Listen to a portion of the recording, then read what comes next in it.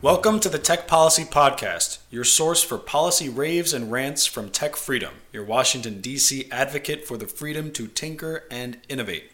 I'm Evan Swartzschreiber, your host. On today's show, the State of the Union. What will President Obama say tonight about tech policy? Probably nothing, but that won't stop us from saying it for him. Joining me in our D.C. studio is Berin Szoka, the benevolent overlord and founder of TechFreedom. Berin, it's great to have you on your own show once again. Thanks for inviting me back. Well, we'll see if, depending on how you behave today, we'll see if we'll invite you back for a third time. So we live in a digital age. It's becoming increasingly ridiculous that politicians, including the president, just seem to ignore tech policy in these big ceremonial State of the Union addresses that usually don't lead to any sort of action. However, there are a lot of items this year in 2016 that actually do have some traction, and there might be some movement on tech policy. So I think it's important for our listeners to understand what those are and what the president should be saying, even if he won't be saying it. Well, the number one issue that everyone's going to be listening for is encryption.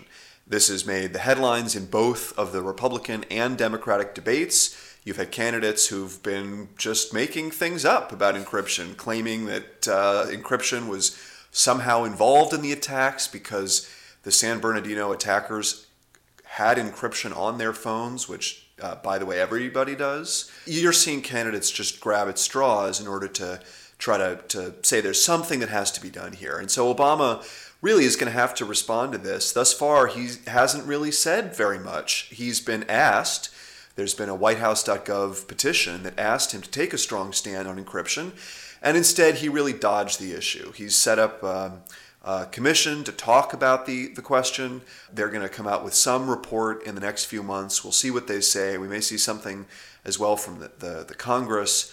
But right now, the president has an opportunity to say something about encryption. And what I'd like him to say would be something like the following, that encryption is really a fundamental right of self-defense. It's essential to privacy. And indeed, it's essential to security, that you can't build national security by undermining the security of every American. And that's what these back doors that law enforcement is talking about would do.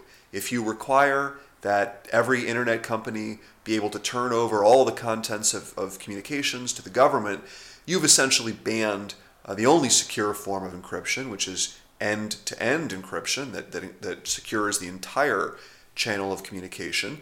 And you've created backdoors that can be used by foreign governments or by malicious hackers. There's just no such thing as a backdoor that only good guys can use. So let's back up a second and explain, since you mentioned that pretty much every American already has encryption on their phone in one way or another. What is encryption at a basic level, and what are the different types of encryption? You mentioned end-to-end, there's disk encryption. Just explain to our listeners what it is and why it matters for their cybersecurity.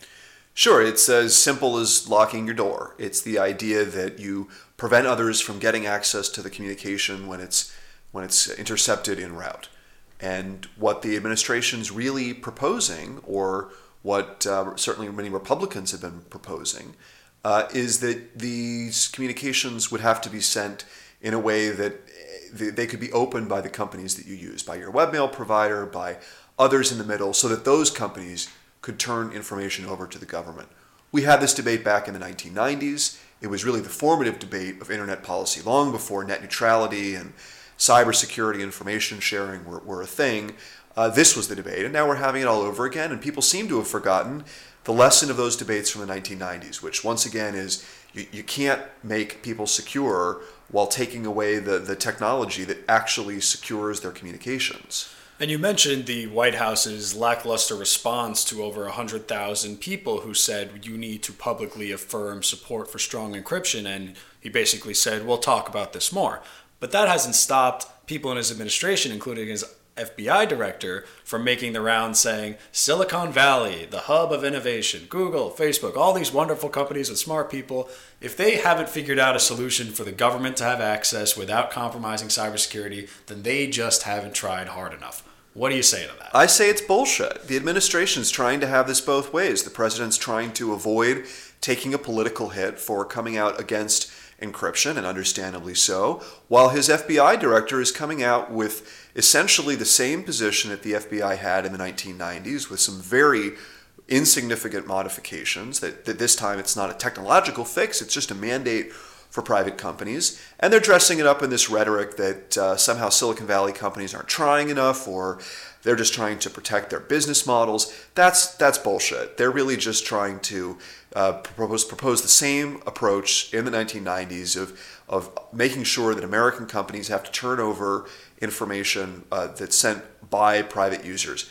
That's something that China certainly loves. It's something that would thrill the Vladimir Putins of the world. Donald Trump would certainly love that, but it's un-American, and it's really embarrassing that you're seeing that kind of thing come out of the Obama administration, that it's not been rejected by Hillary Clinton, and that the only people who are clearly standing up against that in the primaries today are Bernie Sanders on the left and Rand Paul and Ted Cruz on the right. Everyone else seems to be jumping on the national security bandwagon to one degree or another. Yeah, and it's worth pointing out that while you maybe it's very unlikely that any individual is going to be the victim of a terrorist attack. It is highly likely that a lot of people are going to be the victims of cyber attacks. And to give up security in one way for a false sense of security in another way seems pretty misguided. And it's worth pointing out here that something like 42 Americans have actually been killed in terrorist attacks since 9/11, which happens to be, the last time I checked, the same percentage of Americans that are very worried that they themselves or someone in their family are going to be the victims of a terrorist attack in the next year. In other words, there is a fantastic disconnect here. It's a techno panic about a panic about terrorism generally, and a techno panic about encryption as a means for terrorists to communicate with each other. We saw in Paris that the real problem is not encryption, it's the utter incompetence of the French and Belgian police. Once again, the law enforcement agencies, the intelligence agencies, they have the information they need, they're just not using it. Well, you mentioned that attacking encryption is un-American, and largely because it's fair to say that Americans have a First Amendment right to use encryption. Encryption, in its basic form is just math. And if you're going to try to outlaw math, that's pretty ridiculous. And indeed, that's what the court said back in the 1990s. There was a long line of cases about this fight that wound up with exactly that result. And speaking of un-American, that brings us to mass surveillance. While encryption might be a First Amendment issue, mass surveillance certainly is a Fourth Amendment issue. They warrant protections that Americans are supposed to enjoy, but in the digital age have not really been able to enjoy. President Obama signed the USA Freedom Act, put an end to the bulk collection of Americans' telephone records. But there's so much more work to be done. And there's been politicians who are already saying, oh man, in the wake of the Paris attacks, we really got to bring back that capability, which was never proven to be successful in fighting terrorism at all. So what should President Obama be saying about mass surveillance in tonight's address? Well, it's really two things. First, he needs to come out and very clearly defend the USA Freedom Act as really a very moderate, mild, indeed a compromise set of reforms. And he needs to defend them both from people like Marco Rubio, who are now calling for repeal of the USA Freedom Act, but also against people like Hillary Clinton, who seem to have gone wobbly. Hillary didn't come out in favor of USA Freedom until the last possible minute. And so you now are in this bizarre situation where a law that was supported by 2/3 of the Senate and over 3/4 of the House now seems to be in some ways in jeopardy. So first, he needs to defend that. But second, he needs to start reminding us that there's more to mass surveillance than just the Section 215 program that was at issue in USA Freedom. We are going to see next year expire another law, Section 702, that governs primarily surveillance of non-U.S. persons. And to make a long story short, that is another form of mass surveillance. It's one where you might very well strike a different trade-off in terms of the balance between liberty and privacy. But we need to do something in significant part because we are now heading for a digital trade war with Europe. There was a Supreme Court called the European Court of Justice, essentially their Supreme Court decision that came out last year that struck down the agreement that has allowed private companies in America to use data about Europeans since the early 2000s. And that agreement, Safe Harbor, really was essential for having an open internet that worked around the world.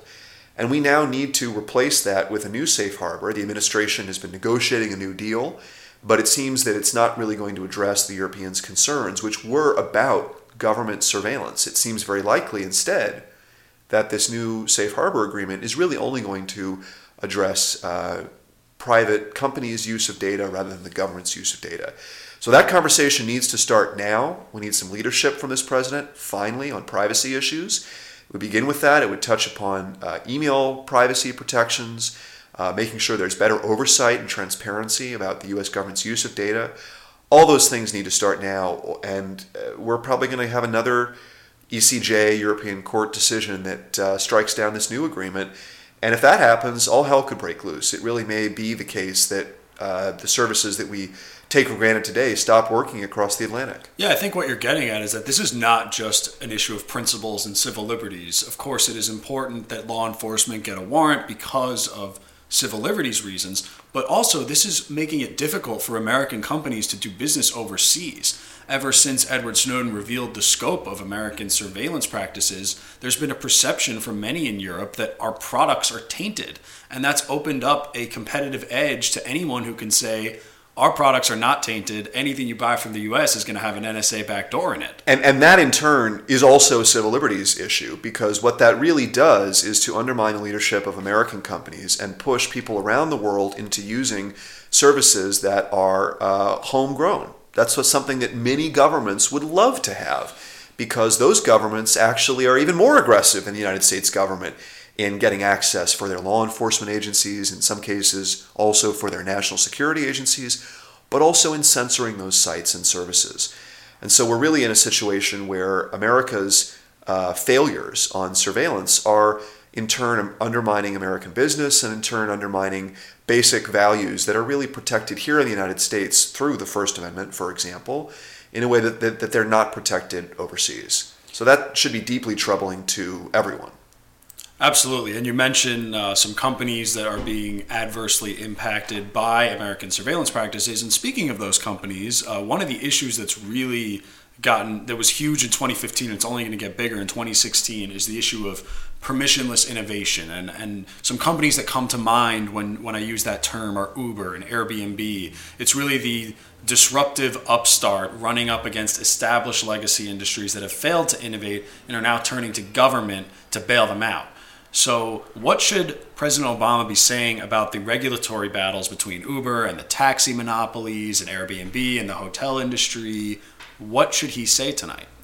Well, he shouldn't say what Hillary Clinton has said. Hillary has been fairly dismissive of those services and indeed has sided against them in saying, for example, that they should be subject to old models of labor regulation, which would probably drive out of business a company like Uber. He should be standing up for them. These are services that progressives should love. They empower both drivers and also consumers. And it's not, contrary to the stereotype, just upper middle class white people in big cities. It's people all around the country. For example, out in the Bay Area, Uber, I think it's the case that their most popular routes are the feeder stations for the BART. And it's people who need a cheap way, but a faster way of getting to take the train into the city so they can go to work at their jobs that frankly are not very low paying. We're talking about the bottom end of the economic scale. Those are people who are benefiting especially from really innovative services like Uber Pool that allow you to have multiple people in the car together. Those are both progressive in an economic sense and also obviously very green. So the president should be standing up for those. But this is largely a matter for the states. It's largely something that state and local governments have done very badly. And there's a role here, a very positive role, for the Federal Trade Commission. The best thing the FTC does is competition advocacy. And that means going around to state governments and saying to them, look, you really shouldn't be doing this. You're hurting your own consumers. On the Republican side of the aisle, I hope to start seeing Ted Cruz talk about this, in particular because he led the last major initiative at the FTC that opposed these sorts of barriers at the state level. That's why you can buy, for example, contact lenses online. That was something the FTC made a priority back in 2001, 2004, in that range. And it's something that they haven't done very much these days, and that indeed they've been very shy about doing because they don't intervene unless they're asked to, which means that when the taxi cab regulator that is really owned by the taxi cab industry wants to do something, the FTC generally doesn't get involved because nobody's asking them to intervene. And that's something that could be changed, and you could see leadership from the president on that. Especially when you see some of the dangers of regulating these industries out of existence. Or, you mentioned Uber might have a problem with labor regulation, but Uber is a big company with a lot of resources. They might be able to weather the storm that Hillary Clinton wants to, bring down on them. But let's think about the next company. Let's think about the companies that don't have an army of lobbyists and lawyers. And I think a lot of what we do at TechFreedom is to highlight how big companies might not like regulation, but they're in the best position to probably deal with it. It's the small companies, the people who want to compete with Uber, who are really going to be the victims of an outdated business model. Yeah, well, you're certainly not going to hear that from this president. Unfortunately, he's taken the very opposite view. He really got the FCC to change course, to take a much more aggressive stance on internet regulation, and we're now starting to see some of the consequences of that as that approach, which goes far beyond traditional net neutrality, become more apparent. And I think it's really up to the courts to see what happens. You could see a court decision from the DC Circuit in the next few months, and it may really be up to his FCC to do something about this. And really, he has an opportunity to say that whatever the courts decide, there is a simpler solution for addressing concerns about net neutrality, which is legislation. And what are those concerns, really? What do they boil down to? Well, there are some concerns about business practices that might harm consumers, and there needs to be a role for government to deal with those. We've never disagreed with that. That I would prefer to see done by the Federal Trade Commission, but you could also see legislation that gives the FCC the authority to address those core concerns about transparency, discrimination, harmful business practices. But I think what you really want to see is for the FCC to be put on a secure footing without having a wide range of regulatory powers that could be used in other ways, without opening the door to restrictions on encryption, such as would happen, as we mentioned yesterday, from the FCC's reclassification of broadband services as telecommunication services. What we really want to see here is to put this issue to bed. And that concern is in part about regulation, but it's mostly about broadband competition and deployment. And that's an area where, again, the president could take a leading role and make this a priority.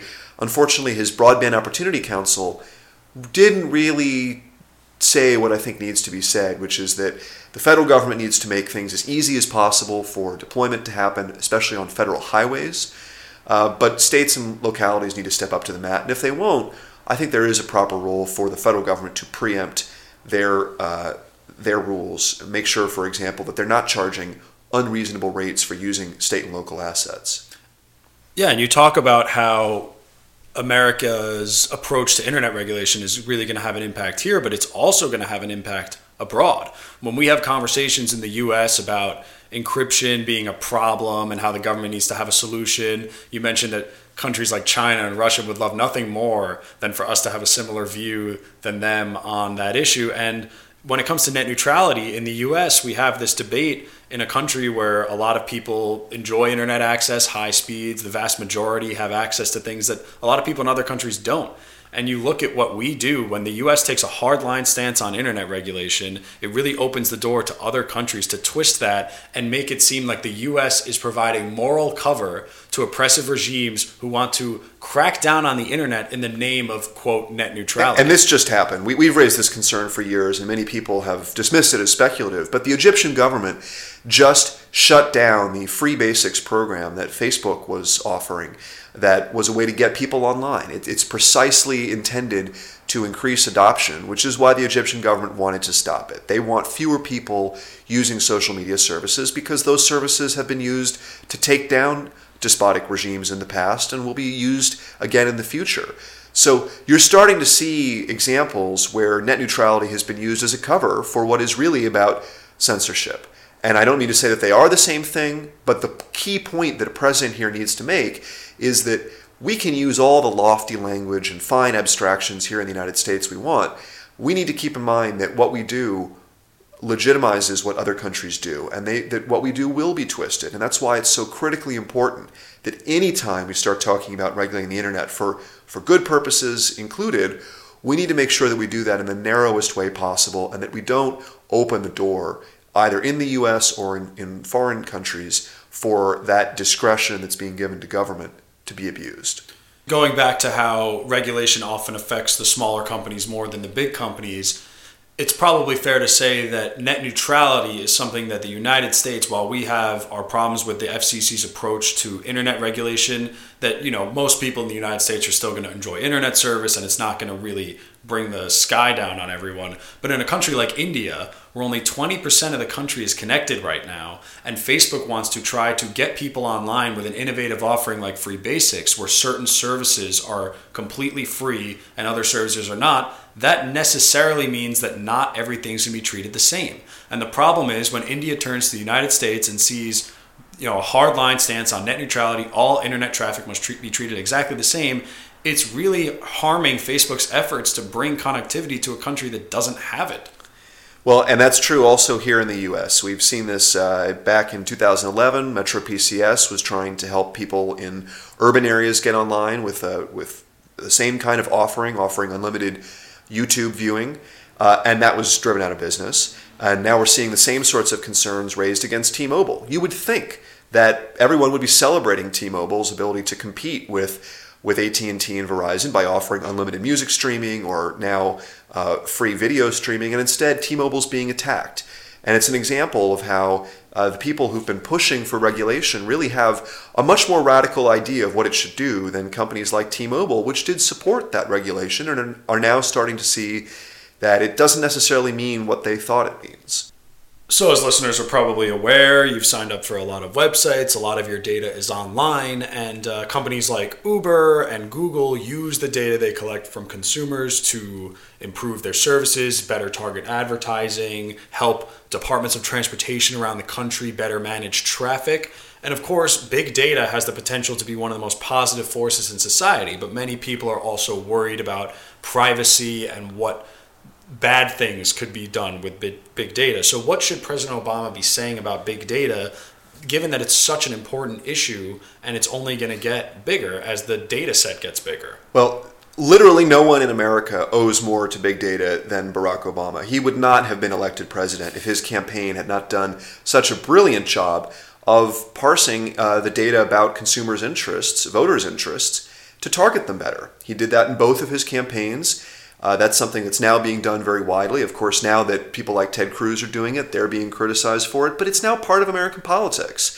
And it's simply a way of messaging better. It's part of free speech. It's part of understanding our world better. And it has the potential to help not just for political communications and not just for advertisement, but it has the potential to help predict disease outbreaks. Google flu trends is a good example of how something like search terms can be used for the totally unexpected purpose of mapping a flu outbreak.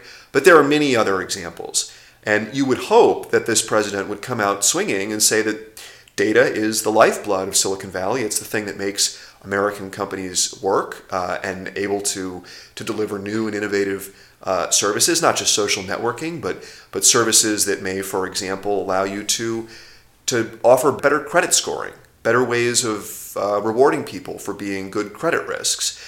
And instead, what you've seen is increasing fear-mongering around big data.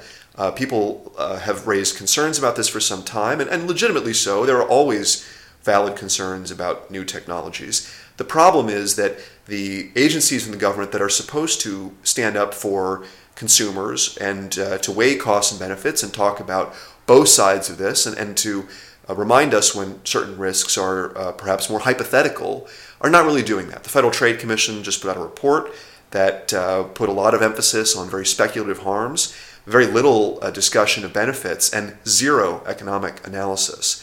So I would hope that Obama would take a stronger stance in defense of big data, and especially would remind everyone that we really don't want to go down the road that the Europeans have gone down, limiting very tightly what can be done in studying data. Even if Obama did come out swinging for big data, his administration's surveillance practices are actually contributing to that European fear of privacy violations. And the more we can do to reform our surveillance practices, I think the fears over privacy in commercial data use would be ameliorated a little bit. Oh, absolutely. It's certainly true that the pile-on around big data is largely being driven by concerns about surveillance. And it's really misdirected, and it's unfortunate that this administration is not willing to focus on the key issues. They've given up on big data and even on their own consumer privacy regulatory issue, because their first priority has been defending U.S. surveillance practices. But what can you expect from the president that campaigned on closing Guantanamo and still hasn't done it? Well, if past State of the Union addresses are any indication, several of the things that we've talked about will not be making it into the speech tonight, but probably most of them. But that's why you have us to give you a better version of the State of the Union and what Obama should be saying. Look out for our reaction to the State of the Union on our Twitter feed at TechFreedom, or on Facebook at facebook.com/TechFreedom, and thank you for listening. The Tech Policy Podcast is produced and distributed by TechFreedom, a Washington, D.C.-based 501c3 nonprofit organization. To learn more about our work in tech policy and to listen to other episodes, find us online at www.techfreedom.com.